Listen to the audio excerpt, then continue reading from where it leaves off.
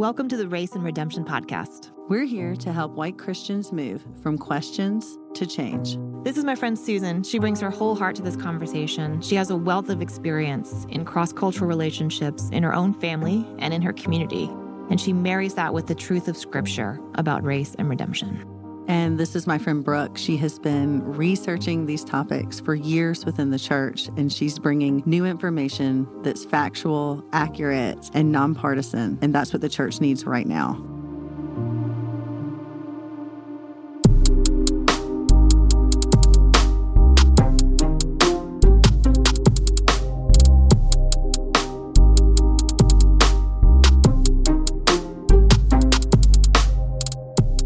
Hello, my friend. How's it going? It is good to be back, Susan. It's been a summer. I won't say it's been an entirely restful summer. It's been a summer, but I still feel ready to dive back in and connect back with our listeners. You had a lot going on, haven't you? Yeah. I think a lot of people experience this. It's not quite the summer that we all hoped for. Mm-hmm. Yeah, we've had a lot in our family. In fact, I was remembering that the last episode that we recorded right before really the end of the spring season, end of the school year, my dad passed away. Mm-hmm. And it was the next day. And so the summer's been a lot of just working through that, being with family and enjoying that time together, honestly, treasuring that time with family. So that's been great, but it's just looked really different than we expected. And I don't know about you guys, but we had 3 failed attempts at taking a vacation this summer. So, so I'm kind of glad to be back in the rhythm of school life again. Yeah. And not having all that vacation disappointment. Ugh. Yeah. But you know what? God is so good through it. And at the 3rd fail, we were like, you know what? We're not supposed to go anywhere right now. Mm-hmm. We just need to be here and recoup and refresh, not escape, just be. And that was a really good experience for us to just be content sitting where we are and reflecting on the year that we've had and the year ahead. That's so good. I definitely didn't have some of those challenges that you guys were struggling through, but we really tried to disconnect, got off of social media, really tried to strip down and focus just on the 5 of us here, really spent a lot of time reading and really listening to God. And I felt like the past couple of months has reoriented my heart and reestablished my foundation in Him with all the just uncertainty and frustration and just terrible things that are going on right now. It's been really peace-giving to remind myself that God is sovereign, that God is in control, and coming out of a place of love right now. We're going to talk about that today. In fact, that's why the episode is called What's Love Got to Do with It? Really reorienting my heart around the concept of radical love being the approach that the church is called to right now in the face of everything that we're dealing with, including disappointments, including frustrations. I mean, speaking of disappointments, we were scrambling at 10:30 last night because we have kids that have varying degrees of COVID exposure. And so now they're home and we had to hop on Zoom. Yes. So we're not even in the studio today. We're on Zoom. And I know a lot of you listeners are dealing with the same thing right now. The struggles and frustrations of you don't know what the next day is going to bring. Or the next hour. Yes. Yes, I know. Anita Phillips posted this really great cartoon the other day, and it was showing this heart carrying this load. And it was like, it was carrying the trauma of the past year. It was carrying the disruptions, the anxiety, all the things that like in the day that kind of come at us. And in the last image of this cartoon strip, it's the picture of the brain looking at the heart and saying, what's your problem? Yeah. And it was a great reminder to me of, we try to rationalize it, but we have to just stop for a minute and say, this is hard. Yeah. And I don't want to over dramatize, like, okay, also it's really not that hard in some ways. It depends. It depends how you see it. But like, we have to acknowledge that we as human beings do have expectations and we do long for God's perfect kingdom. And when we don't see it, we get sad. It really is hard. And so just being realistic about that helps to kind of reframe like our sense of thankfulness for what we do have, for the peace that we do experience, for the incredible blessings that we've enjoyed just being with family this year. So that's been really good. And like you, I was like off social media all summer. Every time I opened it, I was like, I wonder if someone's posting a really cool vacation picture. Nope. I would get on it and scroll 2 screens and I would say, I can't do it. Oh, yes, exactly. My stomach would like churn and I'm like, nope, I can't take this. Man. I can't take it. I used to love Instagram because it wasn't like Twitter. It was more people's like encouraging pictures. And now it's also like all this text and it's really me. And I said, I can't do it. I'm not ready to be in a battle today. So I think that's a really good setup for our conversation about, hey, why is it even a battle? Like, where's the love? Where's the real? Yeah. And you're really reminding me of something that hit me this summer as I was revisiting The Warmth of Other Suns. I know at the end of our last episode, I said that was something I was going to do. And man, if you have not read that book, I strongly encourage you to go get it. Don't be intimidated by the size of it because it flows so quickly. Yes. It is a true masterpiece of literature. It is incredible. And what the author does, Isabel does, is she has interviewed people that lived through the Great Migration. And some of them starting with their stories in the 20s, 1930s, and following these individuals and their families from the South into LA, New York, Chicago, all over the place. And what was so powerful about this book is it was their testimony. It was each person's individual testimony and story. This is where I was born. This is the story that happened to me. This story, I saw this. Then there was this.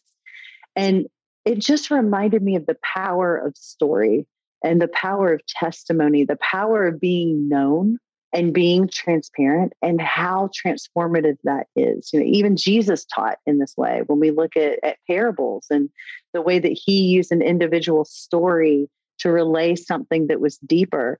Like, we are storytellers and we love to hear stories. And when it comes to things like social media, that's not what we're getting. We're not getting the stories. We're getting the snippets. You know, on Twitter, we're getting the sentence or two. You know, we're getting the headlines as we're scrolling the news. And it's no wonder that we feel angry and disconnected, that there's so much division happening. You read a sentence or two from somebody and it's completely disconnected from their whole story.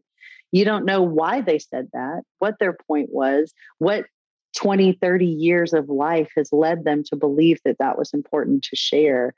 And I feel like that was something that happened more when we were growing up, but over the past decade, especially with social media, we've lost that. We've lost the power of that. We've reduced everything down, and just by our pace, honestly, you know, that's social media. That's also life. And in doing so, we've reduced the complexity of things to, I think, a way that isn't helpful, because life isn't that simple. Life isn't that, you know, clear cut. You know, we're human beings and the world around us is broken. And so you need that context of the story, the testimony, and really the depth of relationship, which is always our goal here. It's to move beyond the headline into the depth of relationship. When spiritually, the scripture says there is something powerful and overcoming about our testimony. In Revelation 12:11, it says that they overcame the enemy. They overcame Satan because of the blood of the Lamb, number one, and because of the word of their testimonies. And they did not love their life even when faced with death. So there was a sacrificial giving up, but also they testified. Yes, they testified to Jesus, but they were also testifying to his story in their life. Right. And part of that, coupled with the blood, overcame the darkness, the evil, the enemy, the things that we're seeing. You and I are here wanting to talk about this division and how do we find unity. There's something that happens with the blood of the Lamb and the word of our testimony that overcomes. And I just really felt that. I felt that with this book. And it also made me think about, like, who are the people in my life that have been the most impactful to me? I'd like to challenge our listeners to think about that. Who are some people that have deeply impacted you? They invited you in. They invited you to know them and their story, didn't they? If someone's deeply impacted you, it's not just someone that shared something on Instagram. This is someone that's invited you to know them. They've shared their story with you. My friend Maya likes to call it being invitational. They were invitational with you, and they were generous with their testimony. That's where we need to be moving. That's where we're going to find progress. Yeah. And I'm so looking forward to all of our conversations that we have lined up for this season. Mm-hmm. That's the example for every one of them. They are inviting us in. We're going to get to benefit from getting to know a little bit of not just what they're seeing and experiencing today, but the story behind it. And God uses that. That's what I think is so cool and powerful. In the Old Testament, the Israelites create these markers to remind them of things that have happened, because that's the story that he's writing with them and their people and their lives.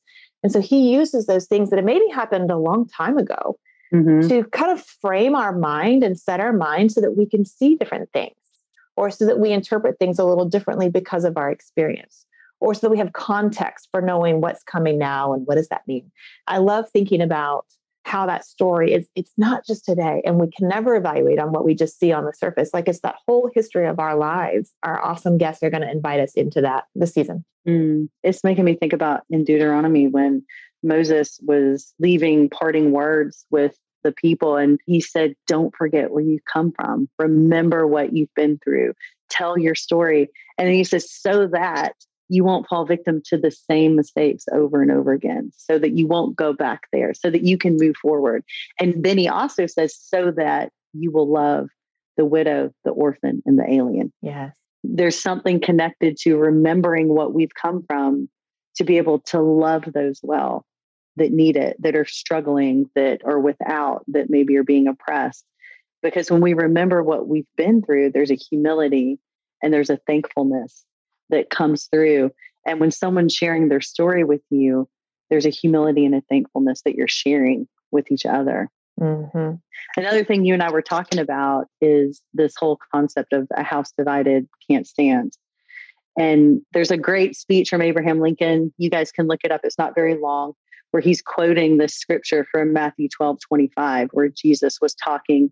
In some translations, it says a kingdom divided against itself can't stand. And man, I thought about that when I got back on Instagram. I was like, look at this. I mean, the church, the kingdom of God, we don't even need to bring anybody else in. We are so divided right now and so staunchly dug in. And maybe because I've been away from it, I feel like it's more than ever. Yeah. But man, it feels so strong. Do you feel that? Yeah. Yeah. And when I said I couldn't get on social media, that was part of it. I mean, I would physically feel my stomach turn when I would see the vitriol between people, like you said, people in the church, people divided within the church. We've seen movements of people, moving from what I'll call one camp to another. I mean, that's like literally we're watching that, you get kicked out of one group and you get picked up by another. It's like, why did that group even exist? We are unified in our commitment to Jesus. And there's a lot that we can help, iron sharpens iron. We can help each other understand. But we take that so much farther, and that same iron cuts ties. And I think we're in that place right now where we are divided because of our inability to listen to each other. And listening well comes out of empathy. I'm going to listen to you because I respect you. I respect that God has made you and given you a calling in this life. And I value you and I care about you. By the way, I'm going to be changed and I'm going to grow and learn, right? So God has just been really putting on my heart, I need to take a breather from that divisiveness actually this summer, to be refreshed and be regrounded in what is essential in our faith and not get caught up in weighing in on the latest topic. I think that's the most important thing. There's this kind of magnetism that says, you got to weigh in, you got to throw your voice into this. No, you don't. You're probably not changing anyone's minds by throwing things out on social media, but you are changing hearts by having conversations with people that you know. And that is where I just really felt like investing my time this summer, and God was gracious in that. I tell you, it's so easy to get caught up in that. It's like once you start sharing and posting about stuff, people are like, well, why didn't that person share about this? Why didn't they think, do you not think? I saw somebody saying something and they were comparing it like apples and oranges or something. And they shared something about, I really like apples. And then the person was like, well, do you hate oranges? Oranges are good too. It turned into this whole thing. But I mean, really, that is the ridiculousness of how I feel like people are communicating right now. And with God convicting me so much over the summer of focusing on myself, my own pursuit of holiness, my own sanctification, my own humility, me practicing these things and being present to where I need to grow, what God's doing, what He's calling me to do. And it really being about starting with me. The change I want to see starts with me. I think that's such a good line. And I've really been trying to live there this summer. And then I kind of start re-engaging with everybody. And like, man, so many people are pointing the finger at other people and saying, you're doing this wrong. What about ourselves? Yeah. What about, like, again, if we want to go back to talking about testimony and story, we're responsible here. I can't change Brooke's testimony and story, but I can affect mine with the power of the Holy Spirit. And I'm focused on that. We're called to be harsh with our own flesh, not with the world. That's where the conviction comes, that we're called to subjugate the sin nature in ourselves. And that's where we start. Yes, of course, we're concerned with what's going on in the world, but our majority and our focus needs to be on the way that we are responding to God, the way that we are sinning. Right. It's about our own personal sanctification. And then out of that, it overflows into the world. Exactly. That's the source and the place of where we are going to approach other people. And again, we're remembering where we're coming from. We're remembering our own sin nature and our sanctification process. So we're going to come with humility and compassion. Yes, that's so good. I love that. It reminds me of this book that I was reading this summer called A Practical Guide to Culture by John Stonestreet and Brett Kunkle. And John Stonestreet is a great theologian, apologist type, and social narrative. And then Brett Kunkle is more youth ministry background. So they have this great perspective on navigating culture for the next generation. And one of the things they talked about is, how do you think about culture? What is culture? And sometimes we end up thinking like God calls us to be in the world, but not of the world. And we end up, quote, hating culture. But what that means is we end up hating the people that are outside of the church. And we kind of follow this logical, continuation, because like you said, we're so focused on out there instead of in here and in our hearts. And so that's not what God called us to do. He called us to be in the world and to love the world and to show them His love in the world. They really navigate really well. How do you exist in a culture that's very antithetical to biblical values and yet be a loving light, not, a hammer that's squashing everything. Right. And so I would highly recommend it. I thought it was such a great, helpful tool for a framework, I would say, for thinking about how do we live more lovingly and engaging with culture. I love that. I think that we don't think about love being an overcoming thing, a powerful thing. Yes, we talk about the love of God transforms us, but we don't think a lot about how the way we love and how God loves through us is transformative. Yeah. It changes situations. It changes people. I mean, MLK has that incredible quote that hate cannot drive out hate. Only love can do that. And it's true. It's true. I think about the times in my life where someone has sinned against me or offended me, and I come back to them with love and with grace and with compassion, and it changes them and it changes me. Yeah. Both for the better. Yeah. And then there's a common shared gratitude and unity that comes in to both of us. I think so much of this response we're seeing is because of fear. And we know the scripture says that perfect love casts out all fear. Yeah. So if there's fear present and we're operating from a place of fear, love's not operating there. Yeah. But if we're operating out of this place of love, even if it's undeserved, the fear is cast out and we're able to respond in like radical love is the way I like to call it. I think it's really hard for us too to recognize when we're operating out of fear. And I think COVID has been a perfect like microcosm of that, right? That we say, okay, I'm not going to fear the virus. But then in doing that, we then say, well, I'm also not going to fear, these government rules about how we should act. So I actually do become, afraid of like protectivism, I guess is what happens, right? Yeah. Protective of my beliefs and my thoughts. And we don't realize that's what we're doing.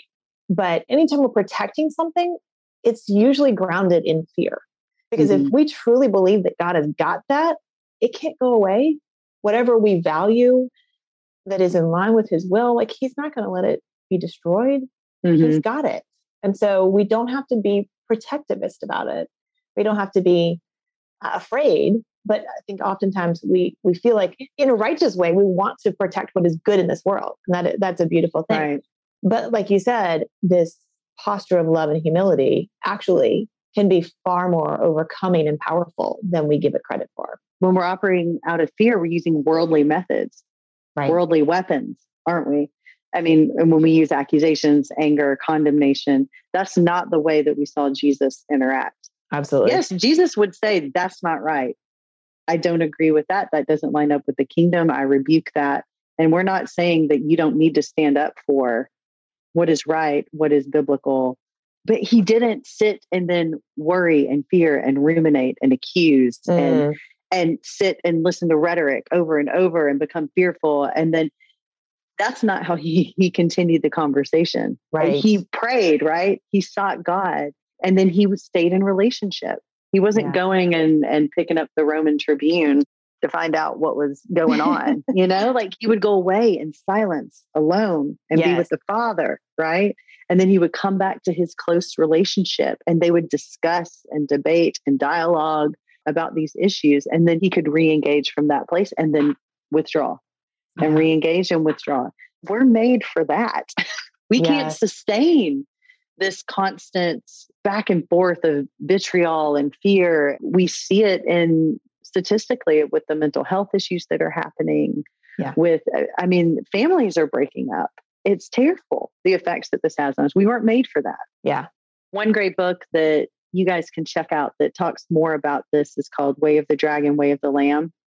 It's actually going to be out on audiobook next week. So I don't know about you, but I'm a big audiobook listener. It helps me fit stuff in when I'm driving around town or carpool. So you can go ahead and pre-subscribe for that. But the book really focuses on how the means to the goal, the way to the goal is really the focus that we see throughout Scripture. Yes, God is about accomplishing what he sets forth to do, but so much of the story of Scripture is the process of accomplishing it, the way that it was accomplished. I mean, so much so that early Christians weren't called Christians. It was called the way. I'm a follower of the way. This is the way that we are called to live. It was more about the process, the action, the methodology, the means, not just the goal. And I feel like we've lost that. We're so focused on this goal, on this outcome. And the goal, the outcome, whatever it is, the hat that you're wearing, the camp you're in, whatever that objective is, even if you get close to it, it changes. It keeps changing and moving. It's this nonstop objective reaching craziness that we get wrapped up in. And when I look at the Scriptures, I don't see that. I see God saying more about what's happening in your heart. How are you loving people? What's your relationship? What is the way that you're accomplishing the goal? I love that. People of the way. Well, this was a lot for us to unpack. I think you guys can see that we're coming back with just some new perspectives and a new heart on how we want to address these conversations. I'm really looking forward to hearing from the wide variety of guests that we're going to have. We've got Native American voices coming in, Indian American voices. We've got a Japanese American voice coming up in the next episode with Mary Pugh. We're going to be talking about the criminal justice system, the Reconstruction era, learning about the civil rights happening when we go on tour with One Race. And I can't wait to hear about how people are processing when we're in those spaces. There's a lot. And we'd also love to hear from you guys. What do you want us to talk about? I know critical race theory is a big thing, and we're going to try to tackle that for you guys in a couple of episodes. But let us know what's on your heart and what's on your mind. You can find us on @Race and Redemption on Instagram, because we downloaded Instagram again. We're back on there. You can send us a DM, or you can go check out our website at raceandredemption.com, and there's a contact form if you want to send us something that way. Great. Thank you so much for joining us again, and we look forward to our next episode with you.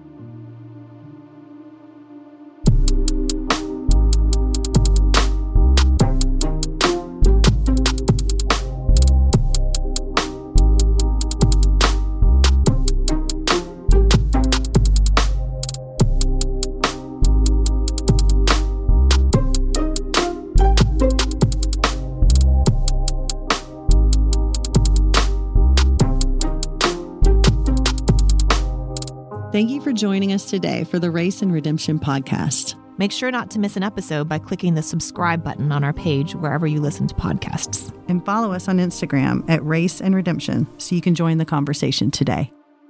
This episode was produced by Matt Owen for Soul Graffiti Productions.